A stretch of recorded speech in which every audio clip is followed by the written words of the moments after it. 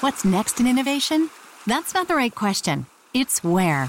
Puerto Rico is more than just a tropical paradise. It's an innovations paradise, where startups and global players coexist in a vast and vibrant ecosystem, where talent runs deep, highly skilled, and bilingual. Plus, Puerto Rico has the most competitive tax incentives in the U.S.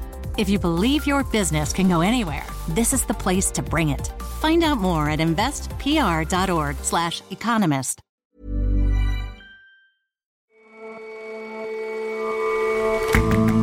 Hello, and welcome to The Intelligence from The Economist. In New York, I'm John Fassman.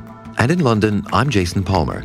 Every weekday, we provide a fresh perspective on the events shaping your world. Late last year, America's Treasury Department warned that cryptocurrencies threaten the efficacy of sanctions. But so far, digital currencies appear to have helped Ukraine more than Russia. And it sounds like something out of a nightmare.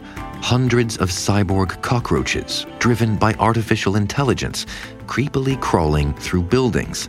We look at research efforts to develop expert, autonomous search and rescue bugs.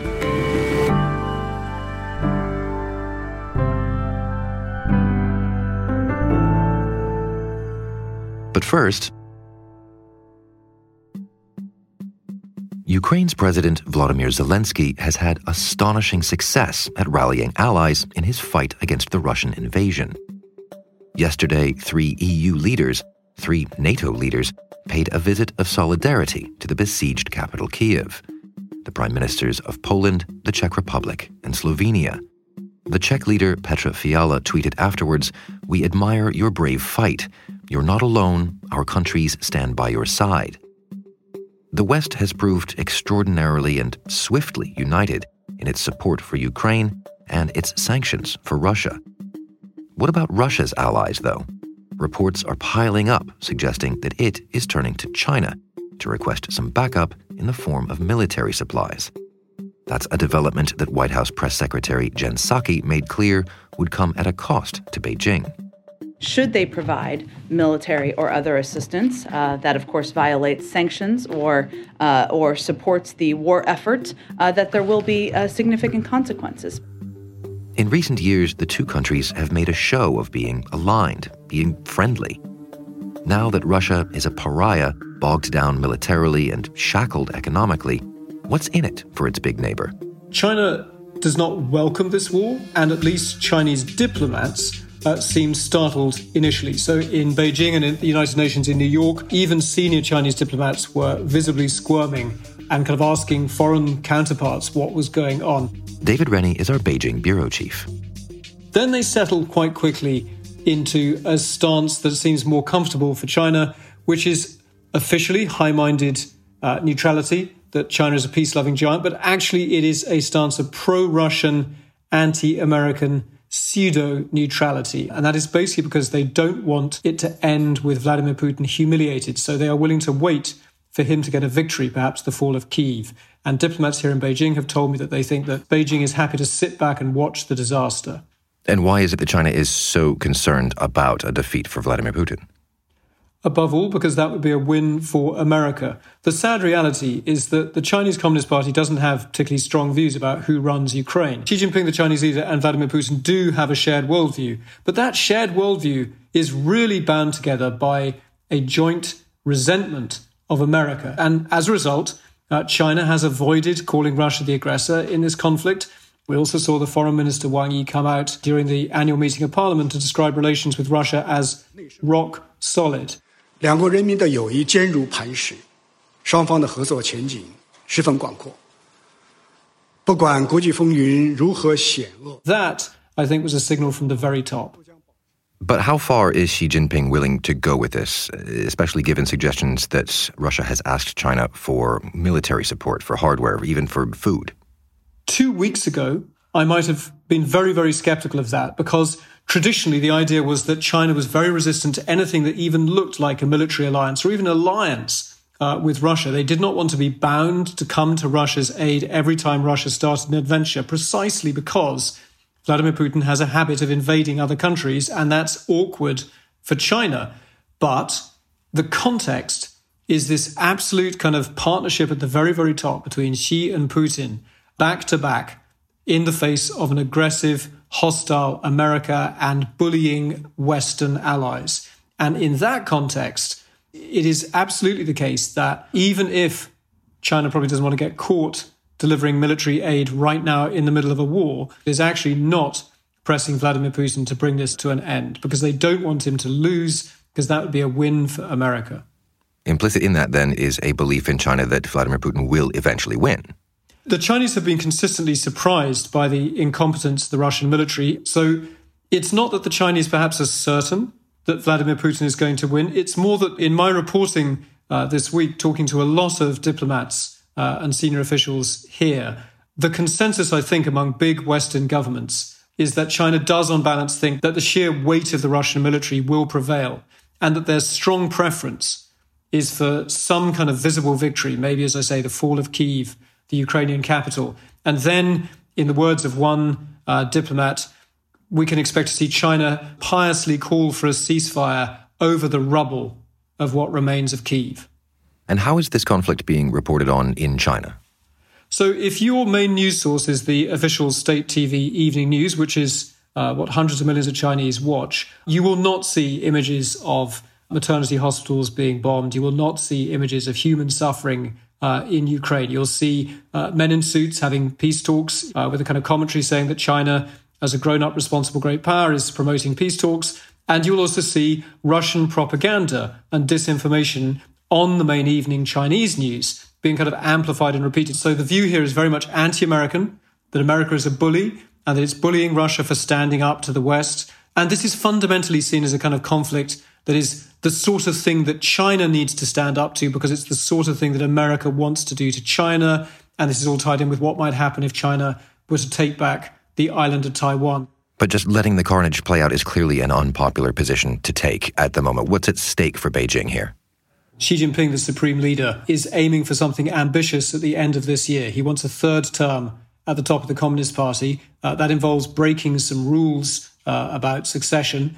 And he has declared that Vladimir Putin is his best friend. During the Beijing Winter Olympics, he signed a joint statement with Vladimir Putin that was all about their shared worldview and a friendship and partnership without limits. So at a very basic level, if Vladimir Putin is utterly humiliated or defeated in Ukraine, then Xi Jinping risks being the guy who backed a loser. And then there's the kind of broader question about how does China see an isolated, weakened, sanctioned Russia that has lost a lot of its trade partners. There's good and bad in there for China. So China certainly is always up for striking a hard bargain. It would like to buy some oil and gas at a fixed price, at a cheap price. There are geopolitical things that Russia has resisted for a bit of time. China would like access to Arctic shipping routes. China perhaps would like to build ports along Russia's Arctic coasts. And maybe Russia isn't in a position to say no. Even some really sensitive things.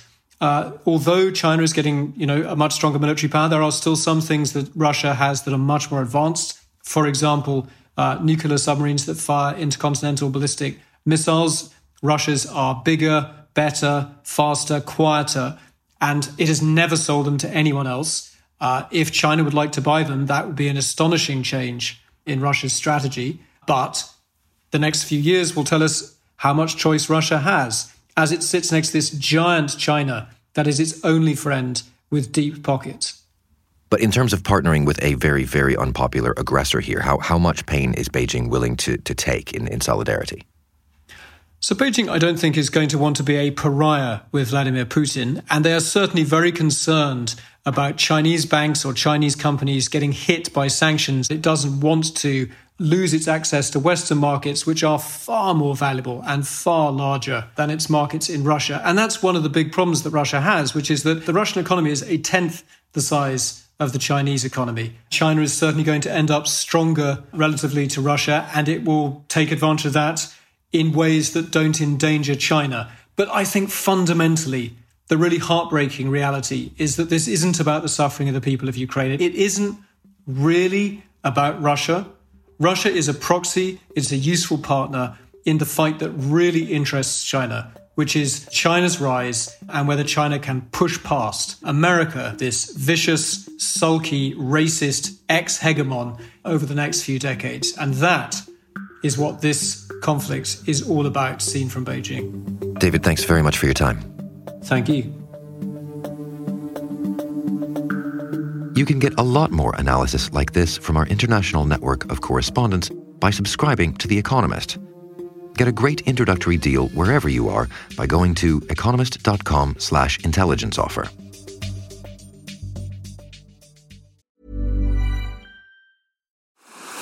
What's next in innovation? That's not the right question. It's where. Puerto Rico is more than just a tropical paradise. It's an innovations paradise, where startups and global players coexist in a vast and vibrant ecosystem, where talent runs deep, highly skilled, and bilingual. Plus, Puerto Rico has the most competitive tax incentives in the U.S. If you believe your business can go anywhere, this is the place to bring it. Find out more at investpr.org/economist. Here's the truth about AI. AI is only as powerful as the platform it's built into. ServiceNow puts AI to work for people across your business, removing friction and frustration for your employees, supercharging productivity for your developers, providing intelligent tools for your service agents to make customers happier, all built into a single platform you can use right now. That's why the world works with ServiceNow.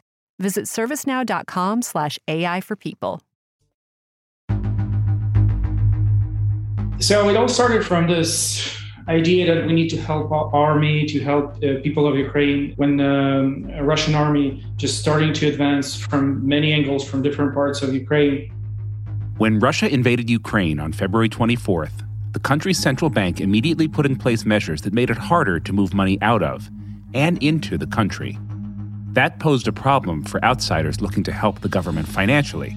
So 2 days later, Ukraine's deputy digital minister, Alex Bornyakov, was given a task: figure out how to let foreigners easily send money to help Ukraine's fight against Russia. So we need a tool to quickly perform those transactions, and crypto was kind of like first choice for that. And we partnered with an exchange called Kuna, which is Ukrainian crypto exchange, in order to build this infrastructure, to set up a perimeter with their safety wallets, and also to help with their currency exchanges, transfers, and so on and so forth. So basically, millions poured in, providing a crucial lifeline as the government sought to stock up on military equipment and supplies. No one was ready to such horrific events. So crypto really helped during the first days because we were able to cover immediate needs. Ukraine's success at fundraising using digital currencies stands in stark contrast to concerns that Russians could use crypto to circumvent sanctions. One of the risks was that cryptocurrencies, which are perceived to be this sort of super sovereign, decentralized, unregulated, libertarian landscape, that they might be potentially used to try and either move money around or preserve some of the wealth. And that might aid wealthy Russians in sidestepping the sanctions that the West wanted to impose. Alice Fullwood is a finance correspondent with The Economist. So it seems as though a lot of the fears about cryptocurrency have not necessarily been borne out. It looks as though, far from being a tool to help Russia, if anything, crypto seems to be being utilized to help Ukraine instead. So that's super interesting. I want to talk about Ukraine, but let's move there in a second. First, let me drill down a bit. Are Russians generally staying away from cryptocurrencies? As I understood it, transaction volumes have increased, right? Yes, there's definitely evidence that Russian people have been buying up more crypto. So you can look at things like trading volumes in the ruble Bitcoin currency pair on Binance, which is one of the biggest crypto exchanges by volume. Those climbed from sort of normal levels, which is about 50 Bitcoin a day traded, to about 10 times that level in the immediate aftermath of the invasion, although that's since come back to normal. It's worth pointing out, though, that that may stem from a desire to hold an asset which was not plunging in value. The ruble has plunged by 40% or so since Russia invaded Ukraine. Bitcoin is roughly flat. And those flows also are just not enormous. They are not the sort of size of flows that you would need to see for multiple very wealthy Russians to be protecting a lot of their wealth. So what it seems like we're seeing is maybe sort of ordinary, perhaps middle-class Russians buying and holding crypto as an asset to hold value, right? Not as a way to get around sanctions. Yeah, that certainly is my perception of what is going on. And when you think about what you would be trying to do to evade a sanction using cryptocurrency, it becomes pretty obvious that they're actually not a great tool for Russians to utilize to evade sanctions. And why is that? There are sort of three major flaws for using crypto to evade sanctions. The first is that it's actually not that easy to convert huge amounts of ruble or sort of Russian wealth into cryptocurrency. I spoke to Tamika Tillman, who is a former advisor to Joe Biden and Hillary Clinton, and he now is a policy advisor for a crypto venture capital investor. And he explained the crux of the issue for Russians. They would have to have taken a very different regulatory approach than they have over the last several years. The Russians, along with a number of other authoritarian governments, have been pretty hostile to the utilization of digital assets. They have not created the types of on-ramps and off-ramps that you would need in order to facilitate broad-scale adoption of digital assets within their economy. And they also haven't created a regulatory framework that would facilitate the use of Web3 networks as an alternative to traditional finance. The second issue is that even if people did manage to convert a lot of their wealth into crypto, number one, there's not much you can do with it. You can't buy a lot of things directly in crypto, like financial assets or even everyday items. And also, once you've done that, every transaction that you do using that cryptocurrency is public. You know, Ethereum, Bitcoin, they both are open public blockchain, which means there's this sort of bulletproof record of every transaction ever done. And that's actually proving very useful for law enforcement who are trying to pin down people using crypto for potentially illicit means. So crypto transactions are generally open. They're generally legible. What about exchanges? Are they being affected by sanctions? And beyond that, does it seem like governments are paying more attention to digital currencies, to crypto, since the war began? There are two main ways in which exchanges are being affected by sanctions or helping to sort of implement them. And the first is that crypto exchanges have know your customer requirements. They need to know who their customers are. They have been asked to implement anti-money laundering measures. And so they themselves are implementing, as banks do, the sort of normal sanctions measures on their customers because they know who their customers are. There's also been this sort of specific effort from governments to make sure that they do enforce sanctions and make sure that they're not being conduits for illicit financing. So you've seen statements from FinCEN, which is the Financial Crimes Enforcement Agency, the Treasury, and even the White House. They issued a statement with a group of G7 countries, making it clear that digital currency companies also had to implement sanctions. And on March 9th, Joe Biden delivered an executive order that had been sort of long awaited by the crypto industry that laid out a lot of guidelines for how crypto should be regulated going forwards. And that included cracking down on any illicit financial activity. But even so, as we heard at the beginning of this piece, crypto has been really helpful on the other side of the war, right, for Ukraine? Yeah, so it's transpired that it's much more useful to use crypto if you're trying to move in the open rather than in the shadows. Ukraine has received almost $100 million worth of digital assets in donations. Those have gone into wallets that the Ukrainian government set up themselves and some sort of private wallets that have been set up to support them.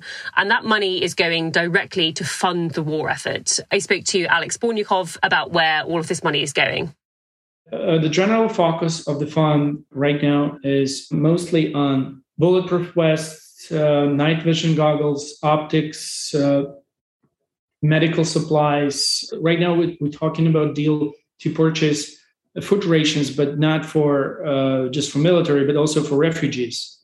So there are a couple of benefits for Ukraine using cryptocurrency in this instance. One is that it's very fast. It's much quicker to move a crypto token from one wallet to another than it is to wait for an international bank transfer that can take several days and be, held up. And importantly for Ukraine in this instance, they aren't necessarily having to convert that crypto into other currencies to then spend it. Some of their suppliers have actually been willing to accept digital currencies, even though they don't necessarily under normal circumstances. At this point, we can't send them wires. So they take this burden of converting crypto on themselves.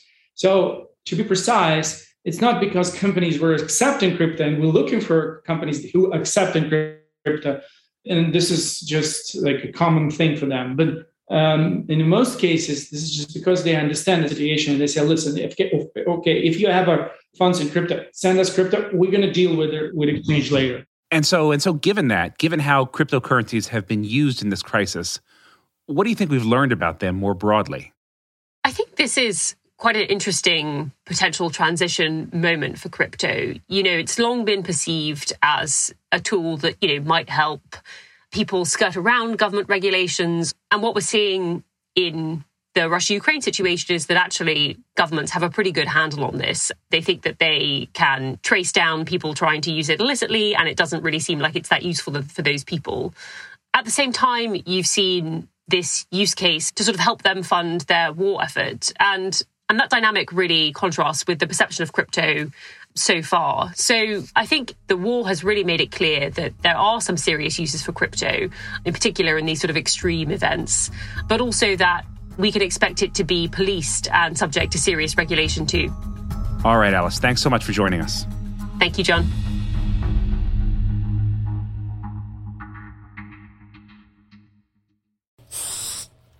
Do you hear that? When I first heard it, it sounded to me like a tiny little sneeze. It's the sound of a Madagascan hissing cockroach. Some years ago, in the back offices of London's Natural History Museum, I held one in my hand, all hissing away. They're about 6 or 7 centimeters long, and if you don't like bugs, these things would really bug you. You wouldn't want one coming to find you in your home. But if researchers have their way, they might be coming to find people trapped in collapsed buildings.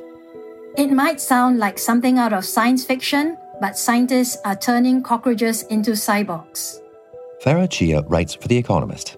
And they're hoping that these insects will be able to do the search part of search and rescue operations in the coming years. So why would scientists want to do that when they could just make robots to do the same? Why go to all the trouble of designing and building a drone if nature has already done most of the job for you? Plus, because of the size of these robots and the batteries that are on them, many of them don't last beyond 2 to 3 minutes.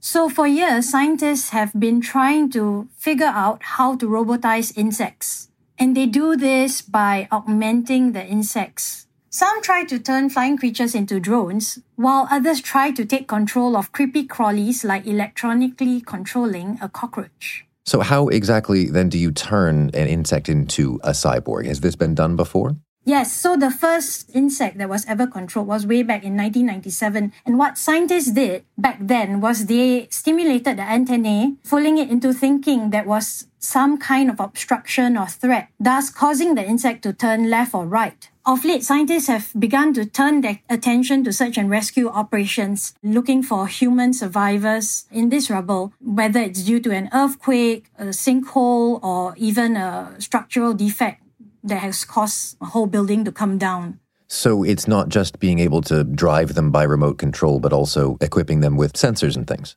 They put 2 very important items on it. One is an IR camera that picks up images as it goes along, and each of this image gives quite high accuracy in terms of picking up human subjects. And a lot of this is automated, meaning that there's an onboard program which deciphers a heat signature coming from a human subject as opposed to one that is not. So the second type of sensor that they have on is a carbon dioxide sensor to detect any survivors, but it also has implications for other kinds of chemical sensors. So the whole process is autonomous, which means that the cockroach navigates itself through the rubble on its own without necessarily needing command center to send any other information to it. However, if it does pick up signals or heat signatures along the way, it then sends this information back to command center so that operators know where the cockroach has detected, say, a survivor. How will this look in the field? When will we see these things put to use? Ong Kah-heng, who is the head of robotics at Singapore's Technology of the Home Ministry, estimates that they need about 500 cockroaches to cover an area of about 5 square kilometers. And right now, they are refining the position mechanism for locating victims. But in an outdoor setting, the location mechanism is something that they are still working on, and that might take up a year. It seems to me that autonomous sensor-equipped bugs that can go around seeing and sensing things, it would be pretty useful even beyond search and rescue. Yes, so Professor Sato, who I spoke with and who leads the team, did acknowledge that this technology will be useful, for example, in anti-terrorism operations. So one thing that people did point out is that flight control, for example, is very difficult in a cyborg, right? So it'll be easier to send drones if you would like to go on an espionage mission. So I don't think we'll be seeing any flying spy cockroaches anytime soon, Jason. Farah, thank you very much for your time. Thank you so much, Jason.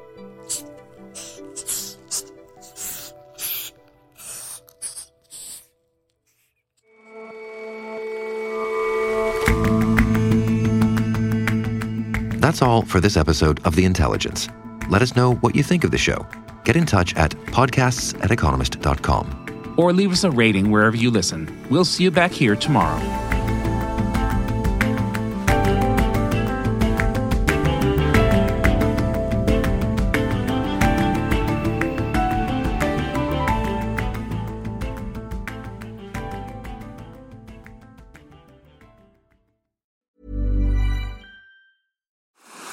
What's next in innovation? That's not the right question. It's where. Puerto Rico is more than just a tropical paradise. It's an innovations paradise, where startups and global players coexist in a vast and vibrant ecosystem, where talent runs deep, highly skilled, and bilingual. Plus, Puerto Rico has the most competitive tax incentives in the U.S. If you believe your business can go anywhere, this is the place to bring it. Find out more at investpr.org/economist.